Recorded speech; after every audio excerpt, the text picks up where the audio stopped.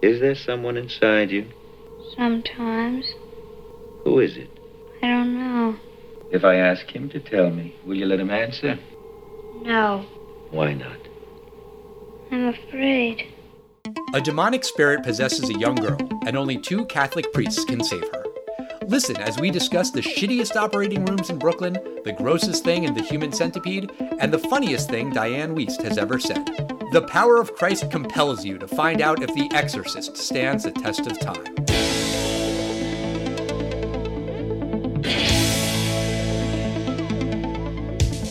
Test of time, James and Alan have their say. Do the movies you love still hold up today?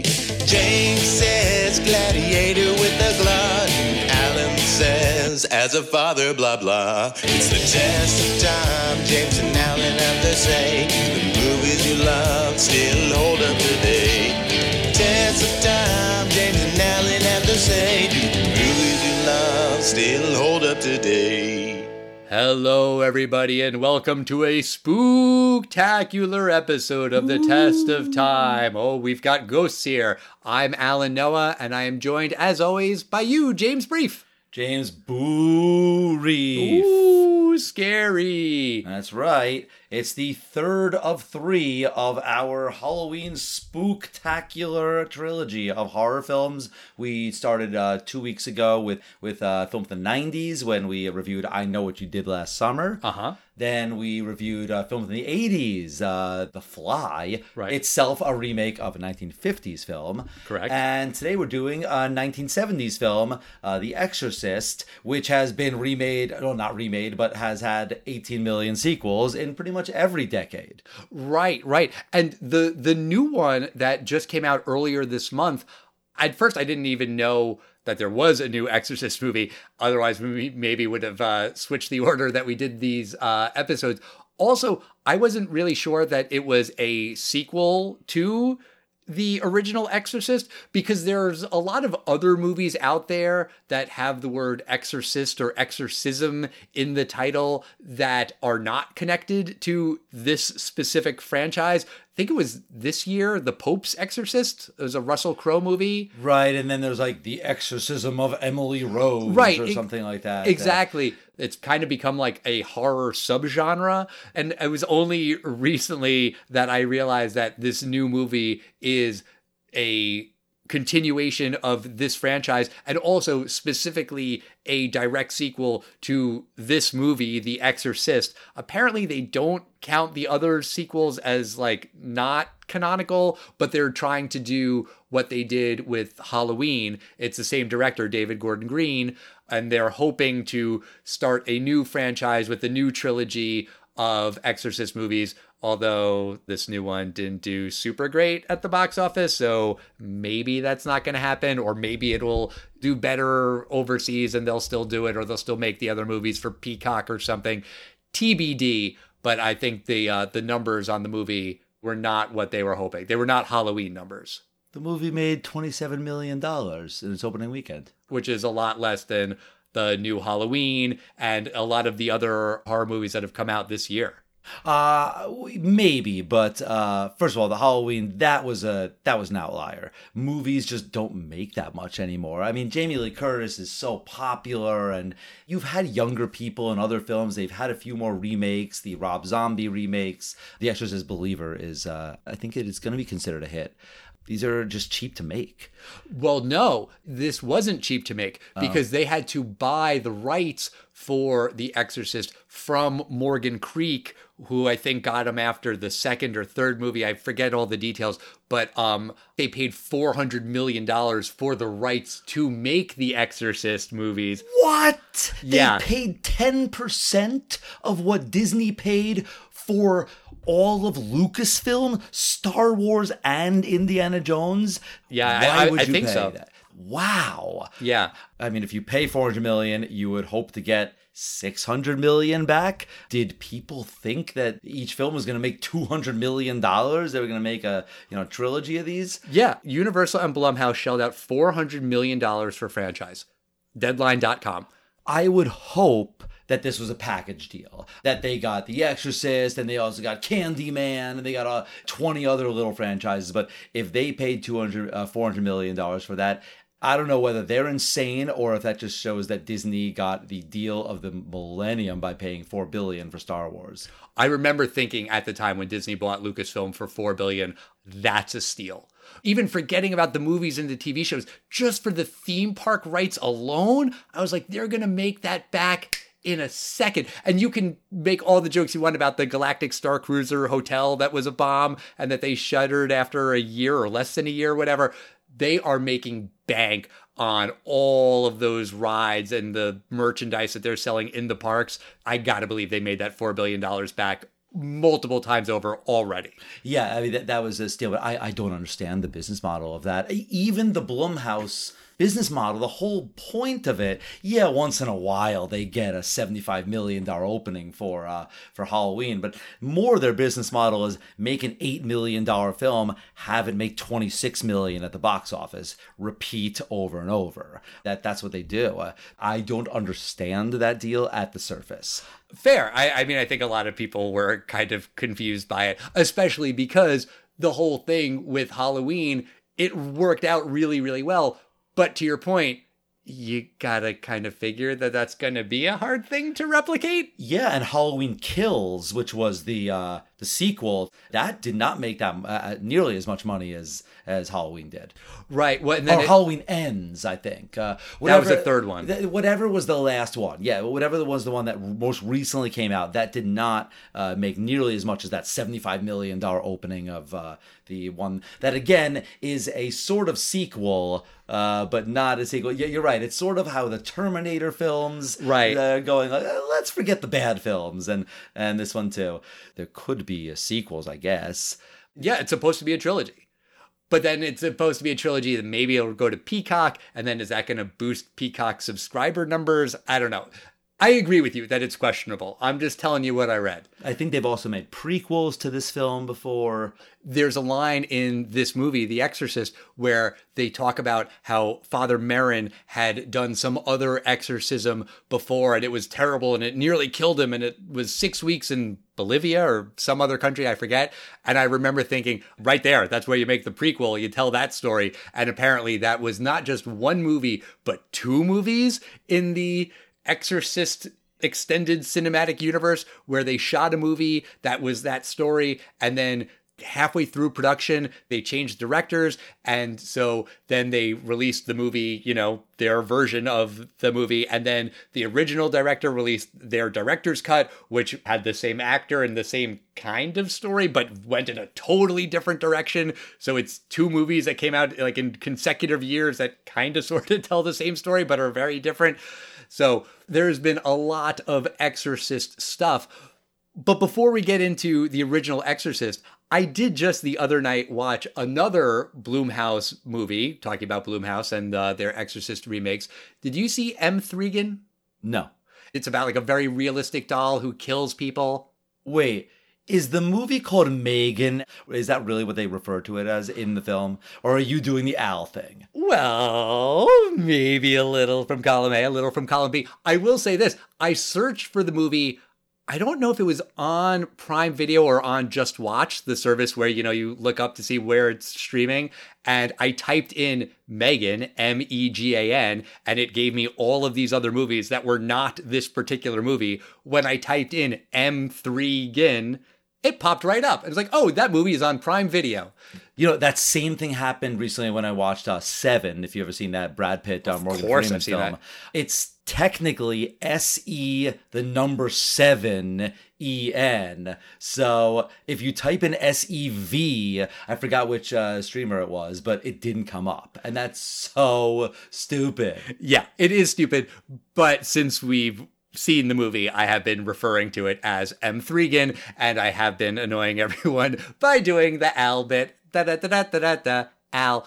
But okay, fine. We'll call it Megan. Did you see that movie? No, I didn't. I would recommend it as a very, very funny movie.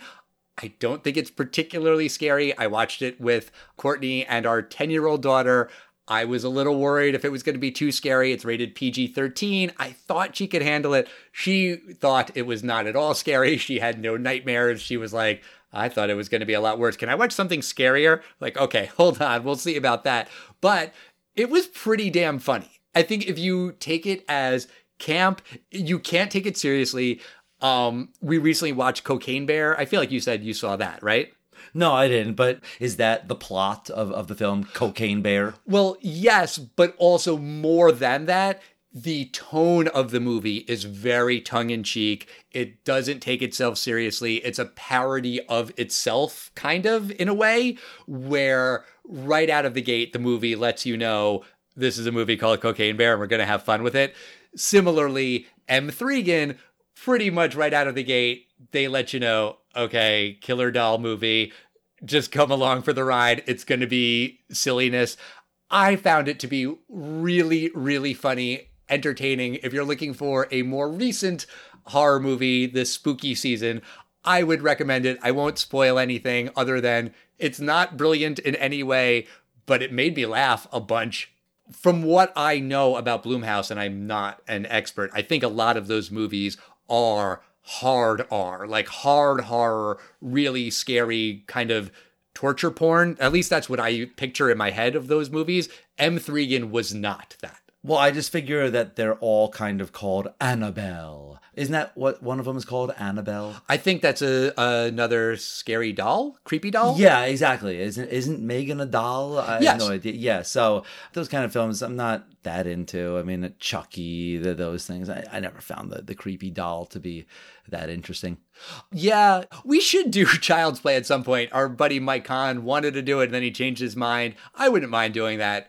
Maybe for some future Halloween, we can do Nightmare on Elm Street and Friday the 13th and Child's Play, just to like kind of knock out the classic killers of the 80s, I guess. Freddy, Jason, Chucky. I guess we could do that, yeah. You don't seem that into it. Well, there's a bunch of other classic 80s killers that this didn't really escape the ages, like Pinhead. Mm-hmm. There's a couple minor guys. The Phantasm, I think his name was the Tall Man. Remember that movie, Phantasm? There were like 4 or 5 of them. I have heard of it, yeah. I mean, these did not escape the 80s, really. I think Hellraiser just had a new film, actually. It did. And you mentioned earlier when you were talking about the other movies that could have been in the package deal with Exorcist, Candyland did just have a remake, so I don't think it was in that package deal. But Courtney was talking about Candyland, the original, and that she was kind of scared by it, and she liked that one when Candyman, sorry, not Candyland, but that she was into Candyman, and she was like, oh, I remember liking that. Maybe we should watch Candyman. I'm like, okay. There's plenty more we can do in the future, but let's get into The Exorcist. This is a classic seminal movie. It's about an actress named Chris, who's a single mother to 12-year-old Reagan. Reagan starts acting strangely and complains that her bed shakes.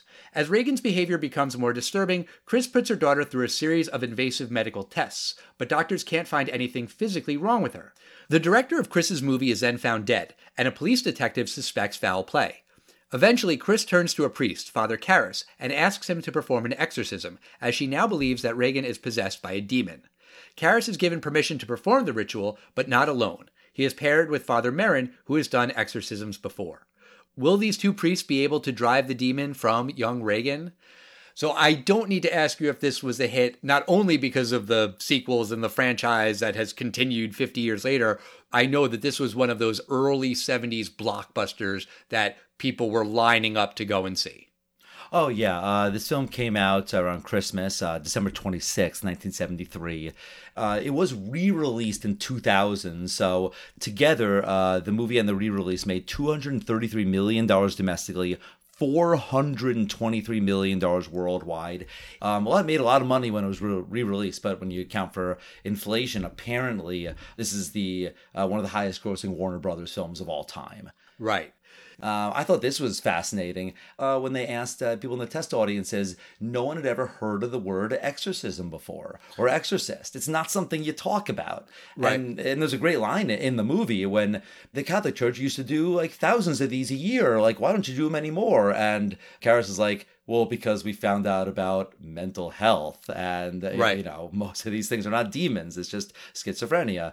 And they did not release this in black theaters or predominantly black neighborhoods. And black people were apparently very into this film and had to travel far to, I guess, the white neighborhoods to see this. And I don't know everything about this, but I think the idea was black people want to see movies about black people. And apparently Wikipedia said that the success of this film in African-American audiences was something that helped the studios realize, let's just release films everywhere, not just like in different ethnic neighborhoods. And I thought that was interesting. Yeah, that's interesting. And this movie was directed by William Friedkin, the late William Friedkin, who just died recently, a couple months ago. I forget exactly when. This year, 2023. And I believe this is only the second movie of his that we've done on the podcast. The first being Sorcerer, the movie that we watched with our friends Matt Kroll and Shahir Dowd from the only podcast about movies. And I found that movie to be very slow, boring. It put me to sleep while I was watching it, literally. This movie starts very, very slow, and it starts in Iraq. There's a lot of symbolism as Father Merrin is doing this excavation work, and he's finding these demons and these figures and these hidden things that are being excavated. And then it cuts to America, and we don't see Father Merrin for another, I don't know, hour and a half plus in the movie, give or take. Don't quote me on the time, but it's an interesting prologue, and it pays off in the end. But I was just kind of thinking like, okay, where is this going? Is this just like William Friedkin really taking his time? And that's sort of kind of a staple of those 70s movies where you had a lot of these auteur directors, Francis Ford Coppola, Martin Scorsese, where they were telling their story and they were going to take their goddamn time and you were just going to sit there and watch it. And it's not bad. I think it's actually interesting that they really actually filmed in Iraq. They didn't shoot it in Arizona and pretend it was Iraq. And that was like kind of a difficult thing for them to do in the 70s. And William Friedkin apparently had to like give the local Iraqis lessons on how to make movies and teach them how to do fake blood and stuff like that. That was part of the arrangement that he made. But I think that's pretty cool. Yeah, that's really neat. I actually think the opening was pretty fascinating. I happen to be, my degree in college is in ancient Middle Eastern studies, so I love this stuff. And I even love the small details of watching an archaeological dig and how they were getting the small things of getting the dirt out. I thought that was great. I agree with you, though. I don't want to do this. It's almost insulting to the movie to do it. But, looking at your watch or something, I had to look and I realized it was 32 minutes into the film. And I'm like, nothing has happened yet. It was slow. Yes. But I don't think what you said, it was the auteur directors. I think it was just the way these movies were at the time. 2001 starts really slow. I don't know if you've ever seen 2001. Yeah, of course. The primate scene, it's like 25 minutes or something. Close Encounters of the Third Kind, like even Spielberg has evolved. Like it's not like that anymore. He gets right to the point. This film, it does take a little bit to get into it. Yes. The way that the movie is paced did kind of throw me in the beginning. And then again later, when after we spend some time meeting Father Karras and Chris and her daughter Reagan, and then all of a sudden there's a time jump that is completely unexplained, where the last time we saw Father Karras's mother, she is in this institution or some terrible quality hospital and she's sick and she's dying. And then the next time we hear, it's that she died a long time ago. It's like, oh, okay, well, we didn't know that. And then in the first few scenes with Reagan, she's an adorable, precocious, sweet little girl, and she's living in D.C. with her mom while her mom's making this movie. And then all of a sudden, Reagan comes downstairs one night and she pees on the carpet, and Chris says, oh yeah, well, she's been sick for a while. The doctors don't know what's wrong with her. It's like, wait a second, she's been sick for a while? Like, when did this happen? Why did they skip all of that time in the middle of the movie with seemingly important developments? I guess it doesn't really matter, but they kind of get to the point quickly then when they didn't before. You know what I mean? Yeah, what gets me about the pace of this film? while it's realistic that they spend time thinking, well, obviously this girl has some kind of brain tumor or something, and you would have to look for a medical reason why she's acting this way. And had they not gone the medical route, you and I definitely would have said, why didn't they at least go to a doctor for any of this? But they spend a lot of time on the medical point. And I almost feel like this is the 70s, and maybe people were kind of fascinated by medical technology, because apparently one of the scariest scenes in the test audiences and audiences when this came out was the angiography scene, which is a real thing. I mean, you could do angiography through the neck. Often it's done through the leg. But well, it's done through the leg now. I feel like I read that in the 70s, they did very commonly do it in the neck. Yes, and I'm saying you can do it. You can do these things in the neck too, and you will see squirts just like that. The squirts come out like an arterial pulse, basically the heartbeat. There's some really weird device that I had no idea what they were doing. There was sort of like this robotic arm that kept moving around. You know what I'm talking about? Yeah. It was a really fascinating medical device. I don't know what it was, but it appeared to spit out what it looked to me like kind of like multiple X-ray images, which is kind of like what a CAT scan is, sort of. It seemed like they were showing off a lot of the high-tech stuff, but it took a long time, in my opinion. See, it's interesting that you say that. I felt like the medical stuff, yes, was very disturbing, and it doesn't surprise me at all that audience members were fainting during those particular scenes. I like that they spend that time in the movie showing you that, because the movie's about an exorcism, and it's about a demon, and with all of the horrible things that happen to this little girl, some of it, and quite frankly, a lot of it, has nothing to do with the demon.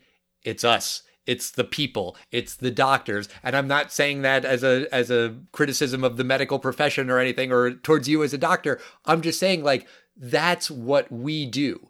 And I think there is real horror that is inflicted on this girl by people. And I think that's kind of the point, is that when we don't know what we're doing, we turn to science for the answers. And sometimes what that science does is pretty fucking horrific. I agree with you there. You know, we as the audience are watching a film called The Exorcist. We know it's not a tumor. I'm just saying, I thought it was like, can we get to the exorcism already? Realistically, absolutely. You got to exhaust this. And I like the fact that this was one of these, not a disbelieving priest, but the priest is like, we're not doing an exorcism because that's fucking stupid. I wouldn't say it was a full like crisis of belief, like he doesn't believe in anything, disillusioned God, but I like the fact that he doesn't go right to like exorcisms. So I like that he gets that journey there. However, I was just thinking like, let's get to the exorcism part because it's called The Exorcist. I think that's fair, and I can understand why that would make you a little antsy. I'm imagining The Simpsons with Itchy and Scratchy and Poochie when they keep seeing the signs for the fireworks factory. Just get to the fireworks factory, and then they never get to the fireworks factory. Look, I had never seen this movie before in my life, but I knew certain things about it. I knew that the little girl vomits like the green pea soup, and I know that she levitates, and I know that her head spins all the way around. I knew all of that stuff was coming in this movie just because of pop culture and everything, and it's been referenced in so many things. But I kind of like the fact that before all of that happens, I get to know sweet little Reagan. She's adorable. She's so cute and so sweet, and her mom loves her so much. And so when that stuff does happen to her, it's a lot more affecting. I feel worse about it. And when you see her go through these medical tests and the blood go shooting out of her neck, it's absolutely fucking horrific.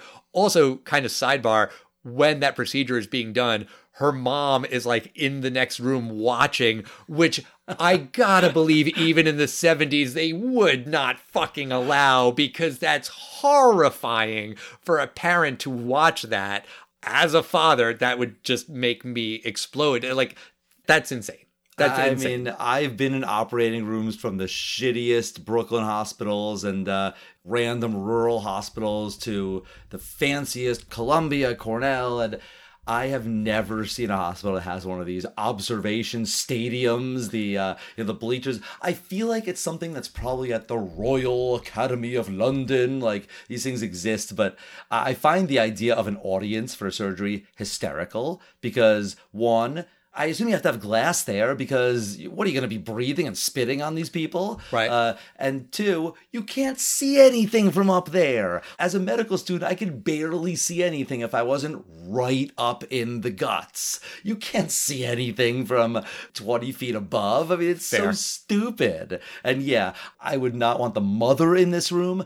I used to not let parents in the room when I'm doing an IV because it's terrifying for the parents to see. So it makes me nervous, which makes me do a worse job if I'm nervous and I see a parent cringing by their kid getting blood. And whether it was done in 1973 or not, I have no idea, but no way would that be done today. Right. When Eli was a baby, he needed an IV, and Courtney and I were in the room watching, and they couldn't find his vein, and we were both, like, physically ill. It was awful. So, yeah, like, watching the blood come out of the neck, I totally get it. This is a very, very weird thing to bring up, but did you ever see the movie The Human Centipede? No, but I know of it. Right. Okay. So in your mind, what you're thinking is the most disgusting part of that movie isn't the most disgusting part of that movie. I've watched that movie and we never have to do it on the podcast because why the fuck would we? But the most terrifying, most disturbing part of that movie, it's not the thing that you're thinking of. It's when the bad guy has the woman held hostage and he's going to perform the surgery on her, but it hasn't happened yet. And she comes to and she's going to run away. And she gets up and runs off of the gurney. And the IV is still attached to her arm. And when she gets up and runs away, the needle like rips a giant hole in her arm because it's still connected. She doesn't disconnect it. That is so fucking disturbing and disgusting. And seriously, that's the most gross thing in that movie. I don't know if it gave me nightmares, but that really, really unsettled me. So I do think that in a sci-fi movie, like a quote unquote realistic medical thing can be really fucking disturbing. I've never seen The Human Centipede, but that is the stupidest thing I've ever heard. There is no needle in an IV. There's a needle as you insert it. It doesn't work by keeping the needle in. It's a flimsy piece of plastic, so it couldn't do anything. Maybe like a little blood comes out from the hole that the vein was punctured, but it works for a movie purpose. Right. But all right, so let's get into the stuff that everyone knows from Exorcist, the head spinning around and the vomiting and the bed levitating. I thought that these effects looked pretty cool. Vomiting, I guess that's not that hard to do. The bed spinning, her levitating was apparently harder than it looked in 1973. And these stunts caused real damage. I don't know if you saw that, but Linda Blair, who plays Reagan, and Ellen Burstyn, who plays her mom, Chris, they were both injured during the filming of this movie. Ellen Burstyn, when Reagan is supposed to she kind of slaps her away, and then Chris kind of goes flying across the room. She really broke her tailbone in real life when they were doing the bed levitating thing, and it was supposed to be shaking. Linda Blair was in real life kind of thrown off the bed, and she got really hurt. And a lot of crazy shit happened during the making of this movie, to the point where people called the movie production itself cursed. And Friedkin was even considering bringing in a real priest to do an exorcism of the movie set. And if you read a lot of this stuff, it does sound like there was a lot of bad luck, and you can kind of understand why they would sort of create the story of the movie itself was cursed, because that could help sell tickets, you think. Also, it kind of sounds like Friedkin himself was kind of just a jerk on set, and he caused a lot of the problems himself. Possibly all those things are true, but if you read about the history of Hollywood, there's a film, we may or may not ever do this film, but I think it's like 1982 or 83. There's a film called Twilight Zone, the movie. Yeah. There's a helicopter scene, helicopter falls down. Not only did an actor, but children died. And this film apparently had such lax safety protocols that it changed Hollywood forever. It doesn't surprise me at all that a film like this, which is a relatively tame film, I mean, it's not like motorcycle stunts and stuff. Yeah, right. Even this one, they're going to shake the bed and not even have like, off where the parts of the camera you can't see, like mattresses in case you fall off the bed or something like that. Or this bed is like extra soft. So, it totally doesn't surprise me. Yeah. And some of the problems with the production were the refrigeration for the bedroom, because it had to be very cold and you could see her breath a lot in the movie, and that's a big part of the effect. But that the refrigeration system was this big, huge, expensive thing, and it was breaking, and then they had to spend time fixing it.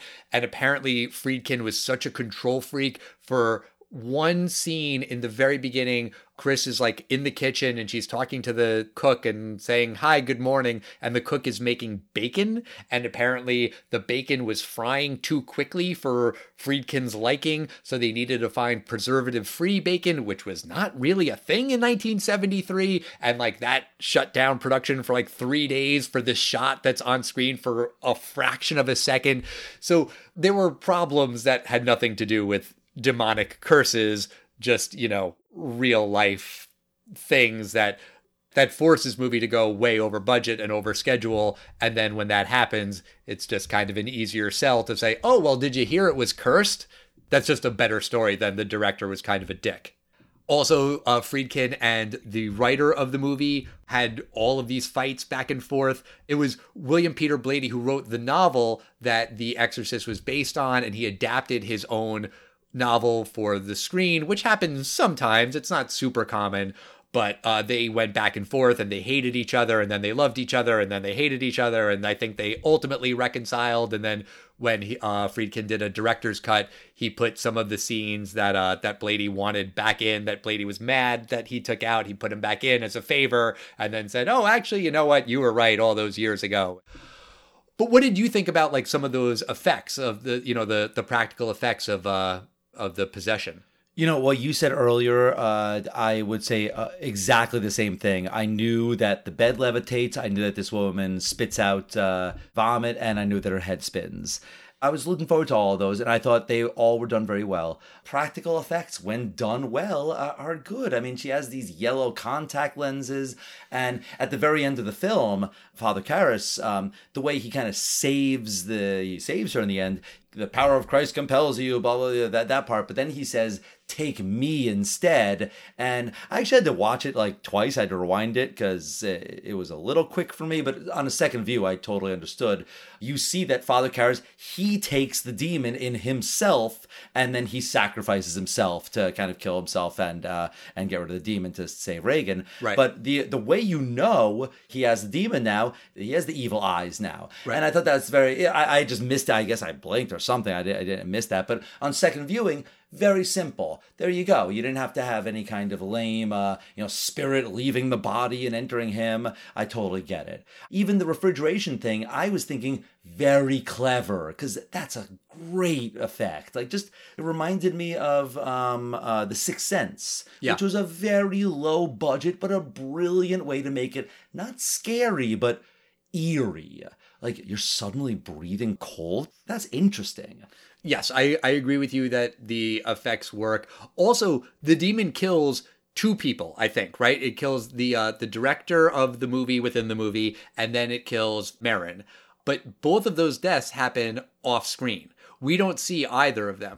And, it's a quote unquote horror movie. You usually see the deaths in the horror movie, but this movie doesn't show you them. And so I think, one, that kind of helps in terms of the effects, because then you don't have to worry about seeing cheesy effects. It's also like a big plot point is what happened to the director. And then there's a detective who's asking all these questions and, is able to suss out that he went out of that window in Reagan's room.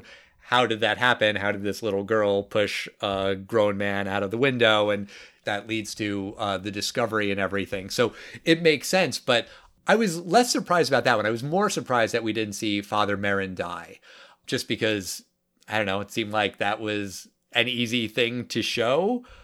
Speaking of which, who do you think is the titular exorcist? Oh, is it Marin or is it Karras? Yeah.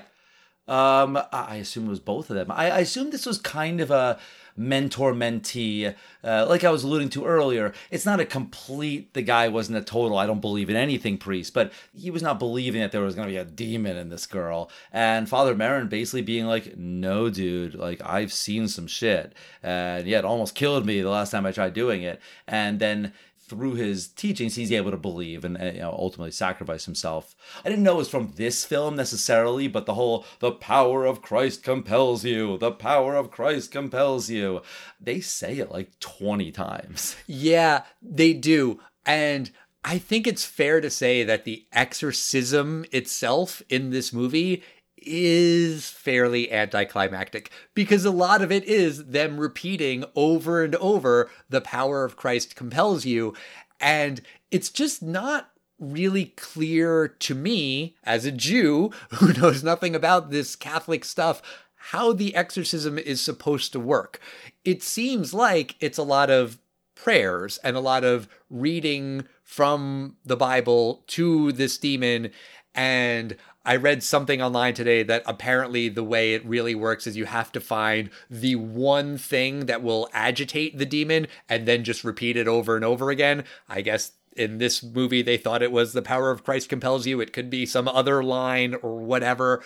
But that scene is a little bit dry. It's just these two dudes reading about Christ while the demon kind of writhes around, and it's not that amazing. Maybe I'm biased because I'm not Catholic, but I did kind of find that to be a little lackluster. And to the movie's credit, the movie is not called The Exorcism. It's called The Exorcist. So it doesn't have to necessarily deliver on the exorcism, but it still kind of does. I mean, based on what the movie is selling. And to the question of who is the exorcist from the title, the movie poster is Merrin. Like when he's coming out of the car, that great shot with the fog and he's under the streetlight, that's Merrin. But again, Merrin's really not in the movie too much. He's in that opening prologue. He shows up at the end. Karras gets a hell of a lot more screen time, and he is the one who ultimately defeats the demon. So maybe he's the exorcist. While it's satisfying that he sacrifices himself to save Reagan, I did kind of find the exorcism kind of eh. Well, not that it's I find it interesting that the exorcism kind of doesn't itself work. Right. And what I also find interesting is that I had to read this online, but the demon's name, and I think they say it in like the sequels, or they may or may not say the name of it. It's a demon named Pazuzu. Uh-huh. And this is one of these like Babylonian Assyrian demons, or Sumerian, something like that. Yeah, so this is not like a Christian mythology evil demon.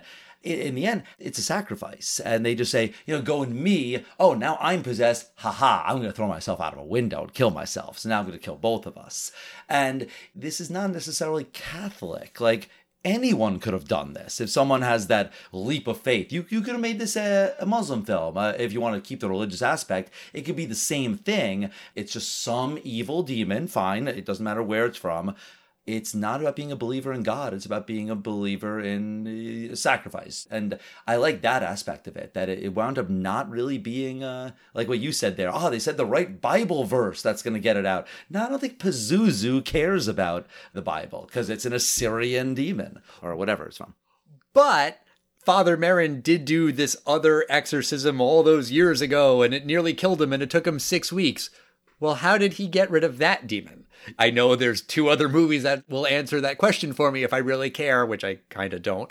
But I just want to know how it normally works when you don't have to sacrifice yourself. Because what Karras does is kind of reckless and not guaranteed to work. He only has like that 1 split second of control where he can fling himself out of the window because Pazuzu doesn't want to die, presumably. And, it works out for the movie, but it's not a guarantee. Also, the whole Pazuzu thing is interesting because, yes, I did read that online too. In this movie, in The Exorcist, they never say the word Pazuzu. They show you the statue, but when she's possessed, she says that she is the devil himself. She claims that she is the devil, which is confusing because is it Satan or is it Pazuzu? when Karras is talking about it and he's like, well, no one's going to believe that it's really the devil himself that's possessing her. People are going to have a hard time believing that she's possessed at all, but it's Satan himself. Come on. I think when you're thinking of Satan, if you're having the Dante's Inferno personification of Satan, you know, with the brimstone on the tail and everything, I wouldn't necessarily take it literally. I think it's just supposed to be a demon, a devil.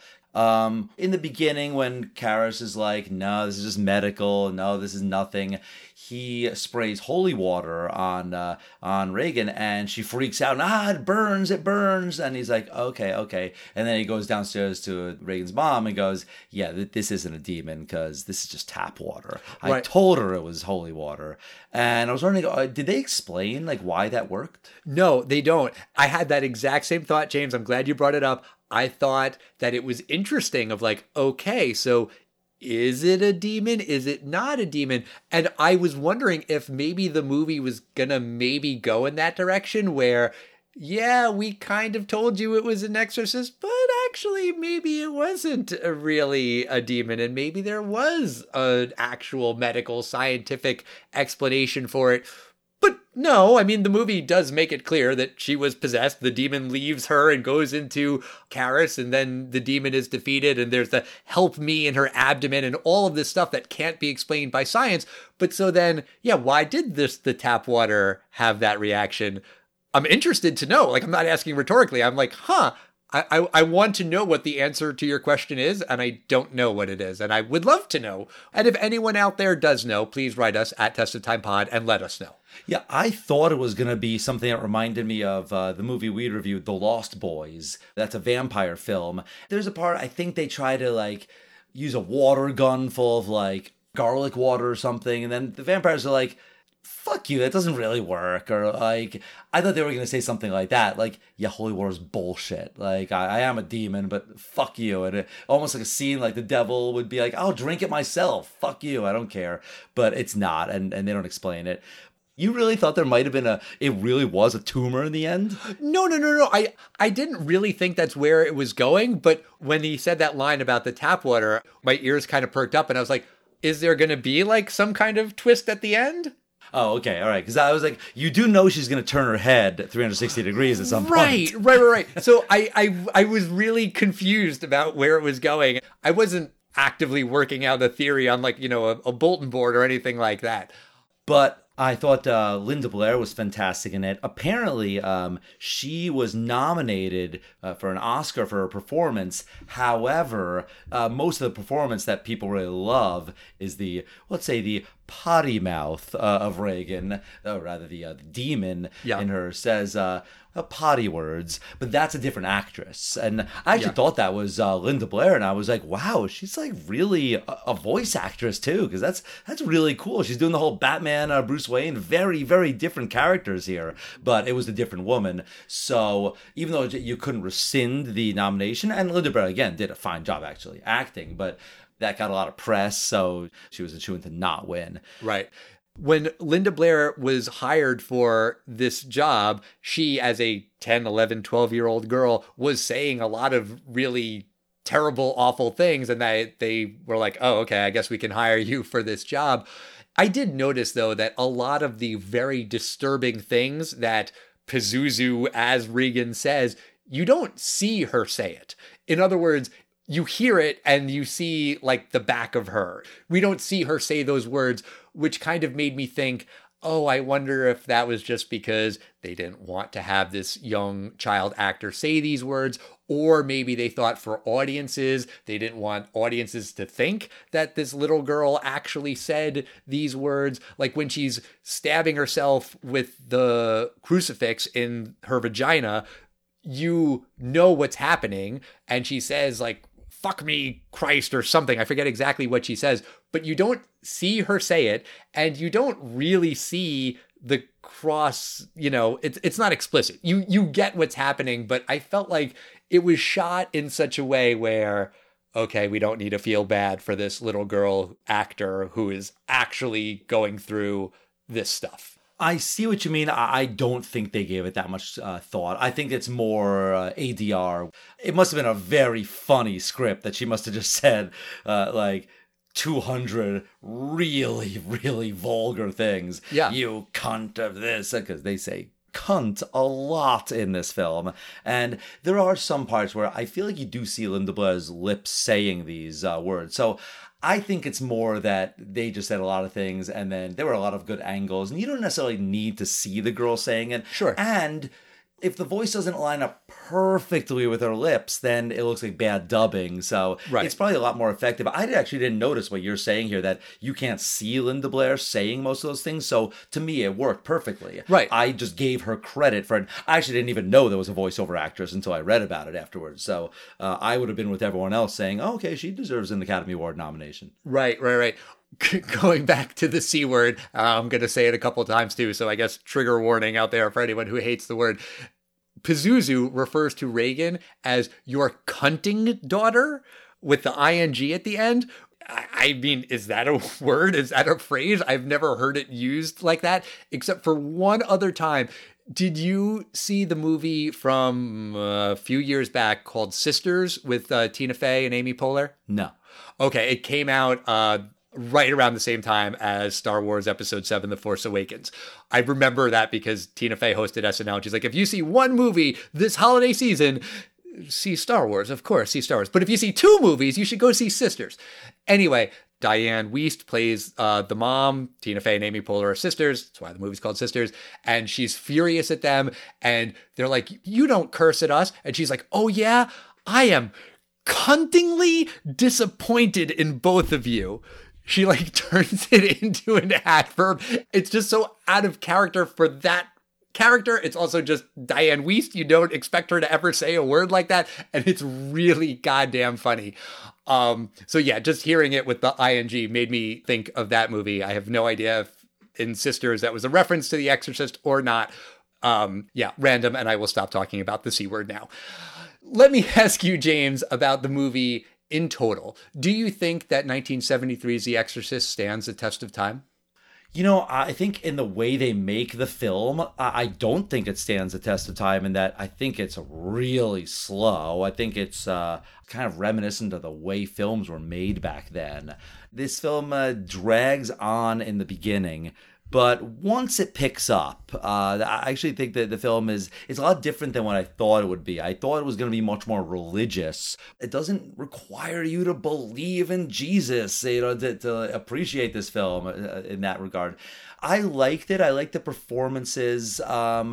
It's slow, but that doesn't make it a bad film. It just makes it not a modern film. I didn't say it doesn't stand the test of time. I say it's not made the way modern films would be made today. But I did think it was an interesting film. I was a little bit underrated in that this is The Exorcist, and this is one of the greatest films of all time, and also one of the scariest films of all time.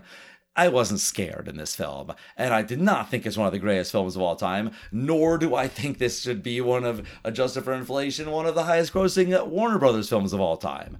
But does this stand the test of time as a film? Yes, I think it does. It's very well acted, very well directed and scored. I do think not edited perfectly.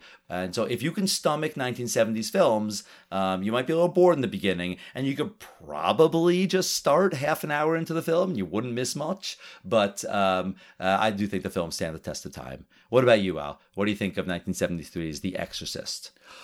It's interesting. As we've watched these three movies in a row, I Know What You Did Last Summer, The Fly, and now The Exorcist, I don't know that any of the three scared me, like really made me nervous, made me, not want to turn off the light and walk upstairs to bed in the dark. Ooh, like none of these three movies are particularly scary, but I did find this movie really disturbing.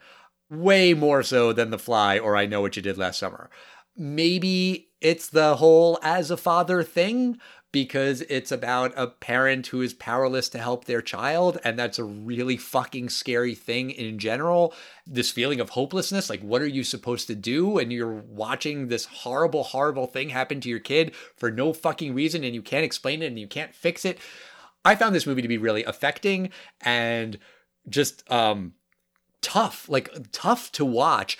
in a good way, in the way that it's supposed to be. It's supposed to be a movie that is unsettling and disturbing. And, when there were all these reports in the 70s of people fainting in the movie theaters, obviously no one wants a movie audience member to get hurt while watching their movie. But you gotta kind of imagine that was probably good for business. That word of mouth is like really good. Oh no, people are passing out in our movie. That means it's really scary. I mean, the one movie that I remember scaring me as a kid is Poltergeist, and maybe we'll do that on the podcast someday, but I honestly don't really want to because I think that might still actually scare me as an adult in my 40s. I don't think The Exorcist is scary in that way, but I think it's really fucked up, man. And I think that's the point. And I do sort of disagree with you. I mean, maybe splitting hairs a bit, but I do feel like this movie is very Catholic in its imagery and its representation of religion. And there are people who say that, well, this movie can reaffirm your faith. And this movie is sort of endorsed by some Christian groups where you might think, no, they would hate it because it's endorsing Satan. But then they look at it the other way of, no, in the end, the good guys win. You need God on your side. The devil is real and you need religion to get rid of the demon. So I can kind of see it from that point of view. There's also, by the way, this whole like meta feminist analysis of the movie. I don't know if you read anything about that, where certain critics said that this movie is fucking bullshit because you have this single woman raising her daughter. Yeah, but who saves the day? The men. The men have to come in and fix the problem. You can't have a single mom. Are you kidding me? Of course the devil's going to come and take her daughter. And then there's this other counterpoint that Pazuzu, the demon, is actually female. So then it makes it more feminist, which I don't really understand how demons have gender at all. So that was over my head. But any which way you slice it, this movie has been analyzed to death. It has had so many sequels just now, 50 years later. It's a record, by the way. Ellen Burstyn plays Chris in the new movie that just came out. And that is the record, the longest gap, 50 years of an actor playing the same character with like the longest break in between, because Linda Blair showed up as Reagan, I think, in a couple of sequels or TV shows or something along the way. But for her, it's 50 years. That's interesting because Jamie Lee Curtis had just had that record as well, because she played Halloween and then she got Halloween Ends. That was like 40 years, 45 years or so. Well, it was 40 years between Halloween and then the other Halloween, but she was also in Halloween H2O, which was the 20 years one. So, oh, you're saying this is the longest between the first and second time you played? Yes. Yeah, not the longest you played a character. No, the longest gap. The longest gap, which I guess is like a very specific record. Anyway, this movie fucking does have legs, not just because of the sequels, but the director's cuts and the re-releases. Like this movie, The Exorcist, has been re-released and re-edited so many times. I think it's a given that it stands the test of time. Complete sidebar, not at all related to the movie standing the test of time, although maybe a little. Max von Sydow, we didn't talk about him. He plays Marin. He is old man Max von Sydow. He looks not all that dissimilar from how he looks in Game of Thrones when he's the Third Eye Raven. He's like 44 or something in this movie. He's like our fucking age, but they just made him look really old with prosthetics and makeup and everything. And when I first saw that it was him, I was kind of confused. I'm like, how is this movie 50 years old and he's still an old man? I knew that Max von Sydow was in this, and I actually thought in the beginning, I was like, that's funny how there's a guy that looks like Max von Sydow, and I assumed Karras was. I'm like, oh, that's what he looked like as a young man. Oh. I just assumed that was. I was kind of doing the math in my head. I was thinking episode 7, because that's when he looks the most like regular looking. The very first scene of episode 7 is Max von Sydow. Right. He's the old man that gets killed, and I was doing the math quickly in my head. I'm like, yeah, I guess that's like 40 something years, and maybe he's like. Yeah, I guess he's the young Karras. He's like 30-something here, so I guess he's like pushing his 80. But now I realize, yeah, that was the same guy. I was thinking the exact same thing as you. I was shocked. Yeah, it is very weird. Well, that's going to do it for us this week. That's going to do it for our trilogy of spooky movies from the 90s, 80s, and 70s. We hope you have found it to be spectacular. I held that way too long. But next week, we are going to do something that we like to do here in November, which is do movies that listeners have requested. We are going to start with The Freshman from 1990. It's a movie starring Matthew Broderick and Marlon Brando that Andrea Chasson, my aunt, has requested. So, Aunt Andrea, we're going to do your pick, The Freshman, next week. I have never heard of this movie. I've never seen it. Have you seen it, James? I've never seen it, but I remember of it. Okay, all right. Well, I'm looking forward to watching that movie and some other listener requests throughout November. And we want to hear from you guys. We are at Testing Time Pod on Facebook, X, Instagram, Threads. You can listen to us anywhere. Make sure you're subscribed to us wherever you listen to the show, even on YouTube. And we'll see you next time, everybody. Bye.